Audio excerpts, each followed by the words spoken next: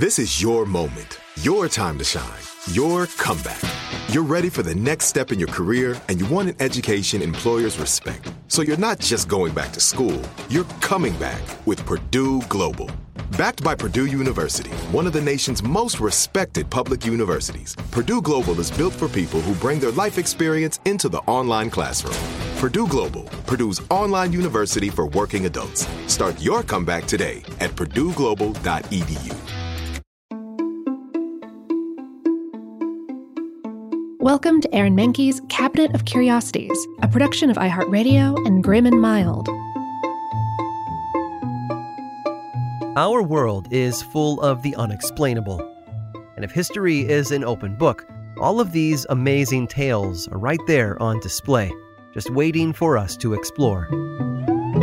Welcome to the Cabinet of Curiosities.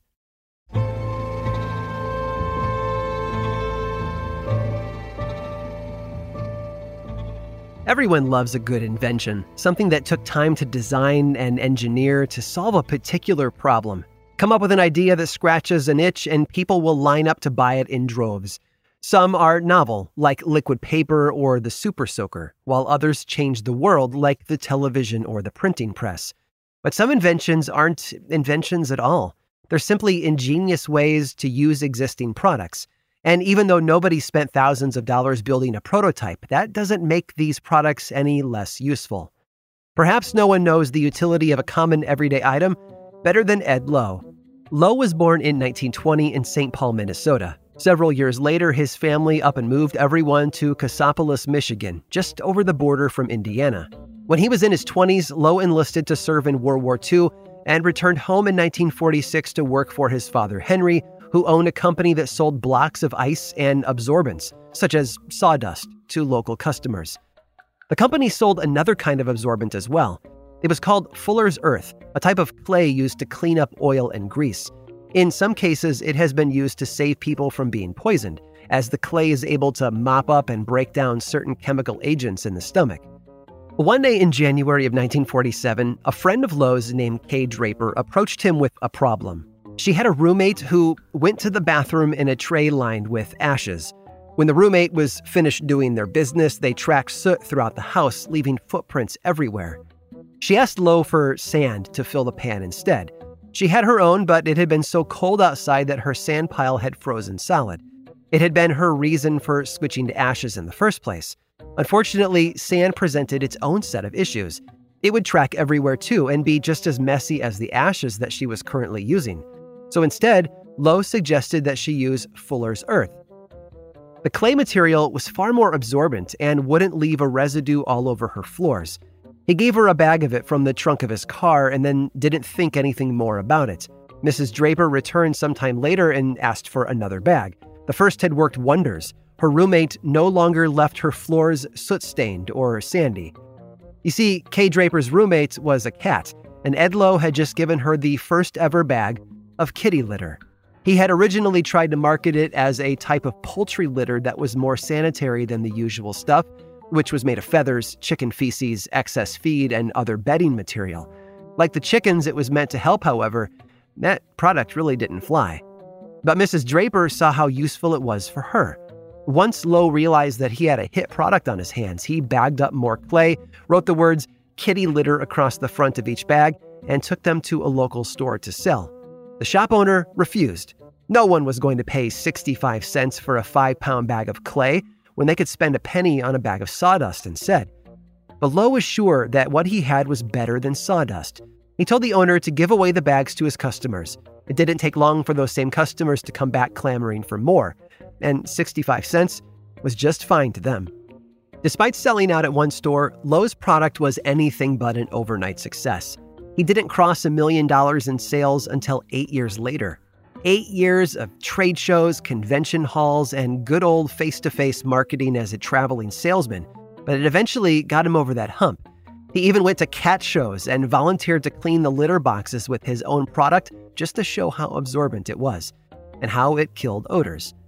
Eventually, his kitty litter became a nationwide phenomenon.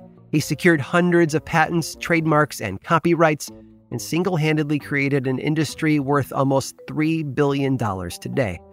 It may have started out as just a pile of clay, but Ed Lowe managed to turn his product into the cat's pajamas.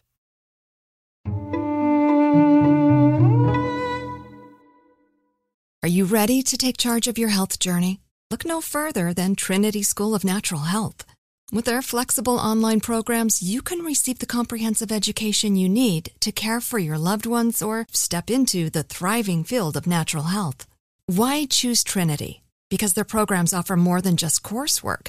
You'll interact with experienced instructors, connect with like-minded peers, and even participate in optional live events to hone your skills. If you've ever thought about becoming a certified natural health professional, the CNHP program at Trinity School of Natural Health is the perfect certification course. You'll equip yourself with the knowledge and skills to make a real difference in the lives of others. Turn your passion for natural health into a rewarding career. Visit trinityschool.org today to learn more about the Certified Natural Health Professional Certification Program. Go to trinityschool.org. That's trinityschool.org. Trinity School of Natural Health. Transform your life, transform the world. This episode is sponsored by Intuit. Here's a story for you. Once upon a time, a young woman was haunted by the ghosts of bad financial decisions, with credit card debt and an empty savings account looming over her every day. When she tried to ignore these ghosts, they only grew bigger and scarier, and these ghosts of her bad financial decisions were stopping her from living her best life. So she decided to face them head on and take control of her finances with help from Intuit. Intuit helps you face your financial fears with confidence through products like TurboTax, Credit Karma, QuickBooks, and MailChimp. Whether you're trying to manage your money or trying to run a business, Intuit gives you the confidence to take control of your finances so you can live your best life. Intuit is the financial platform that helps everyday people prosper. Intuit has helped 100 million people live their best financial lives. Visit Intuit.com, INTUIT.com, to start living yours. Let's get into it. Tired of restless nights? Meet Leesa, the sleep experts. Here at Leesa, we know that good sleep is essential for mental, physical, and emotional health. That's why their mattresses are made for exceptional comfort and support, catering to every sleep need. Check out Leesa's Sapira Hybrid Mattress, named Best Hybrid Mattress 5 years running. Sleep hot? The Chill Collection is built with cool-to-the-touch top fabric and layers of high-density comfort foams, all intended to remove excess body heat while maximizing comfort. With Leesa, getting a new mattress has never been easier. Delivery is free, and you have 100 nights to try out your mattress in the comfort of your home. Don't spend another night dreaming of better sleep. For a limited time, save up to $700 off select mattresses plus 2 free pillows. Go to leesa.com/iHeart for an additional $50 off mattresses and select goods. That's LEESA.com/iHeart. Exclusions apply. See leesa.com for more details.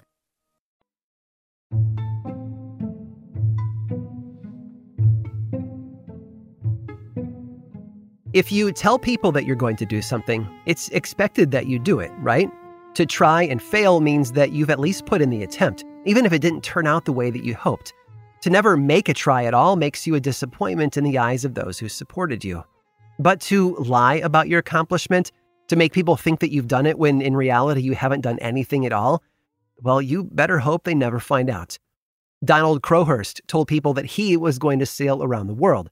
What actually happened was far stranger. Crowhurst lived in British India until he was 15 years old when his family left to return to England. It had been a rough childhood for him. His father died 1 year after returning to England, and for the next 5 years, Crowhurst served as the apprentice to the Royal Aircraft Establishment, after which he became a pilot for the Royal Air Force. For unknown reasons, though, he left the RAF to pursue a career in the Army. But that didn't last long either, as he was implicated in an incident involving a stolen car.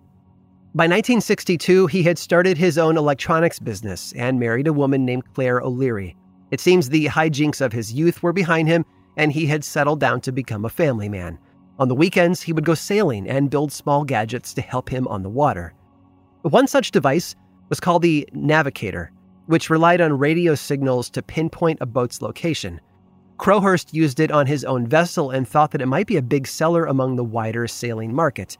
Unfortunately, it didn't take off the way he had hoped, and the money he desperately needed to keep himself and his business afloat just wasn't coming in. But an opportunity soon presented itself that would lift the struggling entrepreneur out of the red and into the history books. It was a race sponsored by the British Sunday Times that pit sailing experts and amateurs against each other. Their goal? To circumnavigate the globe single-handedly. The grand prize was £5,000, about 75,000 American dollars by today's standards.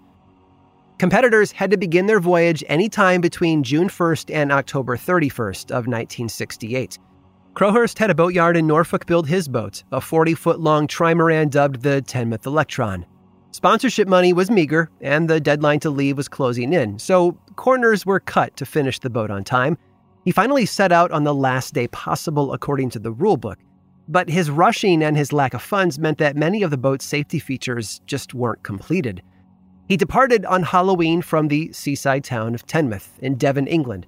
Right away, it was clear that he was not cut out for a trip around the world, especially by himself. His pace was dismal. He was traveling at half the speed necessary to keep up with the other contestants. And he was still fixing things as he was going, including leaks in the boat itself. Based on his logs from the event, Crowhurst believed that even then he had a 50-50 shot at even finishing the race alive, let alone winning.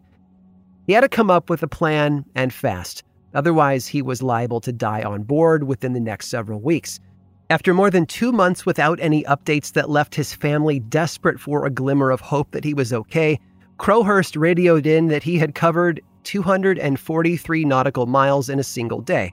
It was a record, just not a real one. He had come up with an elaborate ruse early in his trip, one that had him turning off his radio and hanging out in the South Atlantic for just a few months. After some time, he would show up in England as though he had completed the whole trip. He didn't expect to win. In fact, he wanted to make sure of it, as his falsified logs wouldn't be looked at too closely if he came in at last place.